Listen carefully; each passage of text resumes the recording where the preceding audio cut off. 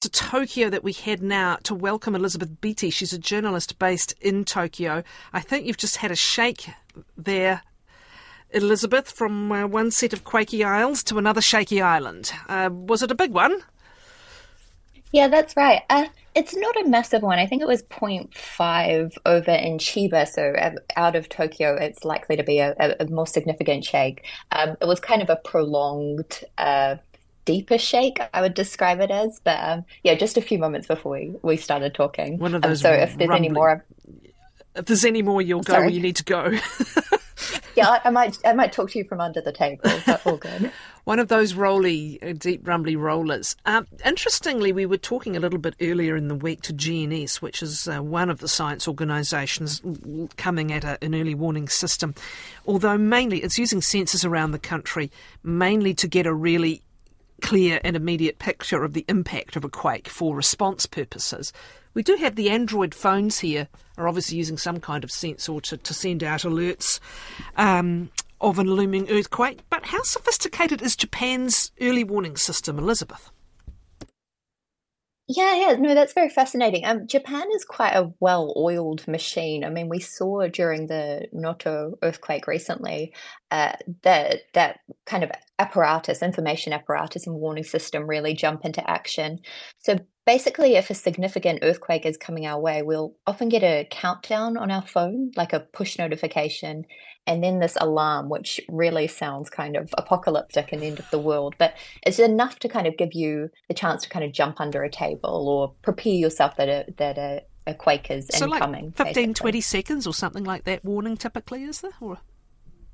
I mean, it does depend. Sometimes it's a matter of 3 seconds, but yeah, typically if the government agencies monitoring quakes have more notice, they give you as much notice as possible. And that must come from a series of sensors offshore and on land, does it? That their warnings, they pick up the initial waves.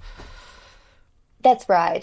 So there's all these kind of monitoring bodies around Japan that primed for any kind of shaky activity, Mm. basically. The idea is to, they still use a traditional media like TV to kind of get the message out to, especially amongst the older population. But the idea is just everyone should know that a quake is incoming Yeah. before a quake happens. Now, record low fertility rates in South Korea and Japan, this despite a drive to get young people to have babies. I'm not quite sure what that drive involved, but you'll tell us. That's right. So this is kind of the big issue across many countries in Asia at the moment, and Japan and South Korea. Those numbers are pretty bleak. Governments are responding by trying to and inject billions basically into programs that will convince couples to have babies. These include babysitting services, subsidies, economic incentives. They're trying to kind of make education more affordable. There's all these various kind of approaches, but it's still really not convincing people who don't who it's not convincing the population to procreate. Basically, it's still viewed as very hard to have a family in these places. What are officials saying and doing about this? I mean, in this country, we just are back to having very high immigration rates to keep the population up. But what are official policies there, or what are officials saying? From officials, there is that sense of kind of urgency. South Korea's President Yoon Suk Yeol, he said, this is a national priority. Japan's Prime Minister Fumio Kishida has called this the biggest crisis Japan faces. But you're right, here immigration reform is yet to be meaningfully seen. The visas and that kind of system is still fairly rigid. We're seeing them architected around filling particular talent gaps. But, with the population crisis this bad, there's a real argument being made by some that they should be enticing people to build their lives in these places and kind of attract people more broadly. But yeah, reform doesn't seem to be on the table There are some at this moment. There are some novel incentives in other places. I think China's handing out lottery tickets. Is it? Yeah, How does that work? that's right. Yeah, it seems on face value, it seems quite kind of curious.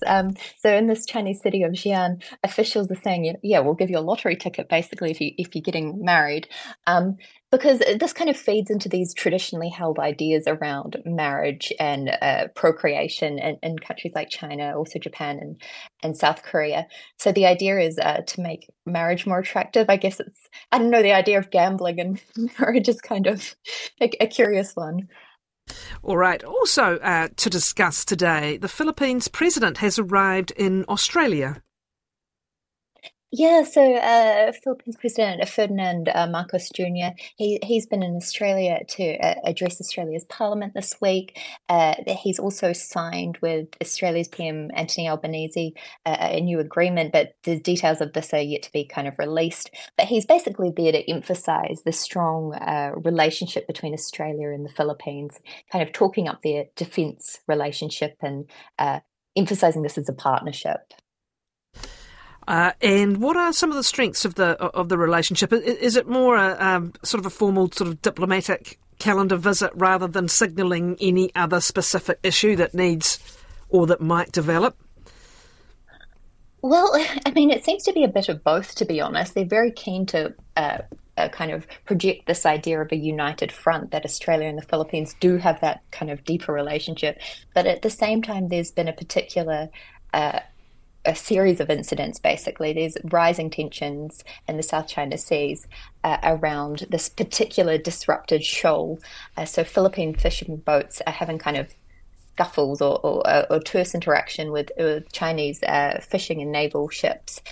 And Australia has become involved in these kind of drills in that area as well. So that was definitely kind of hovering in the background as around this kind of visit. Right in the middle, obviously, of that disputed area, and that area that has been a cause of geopolitical tensions.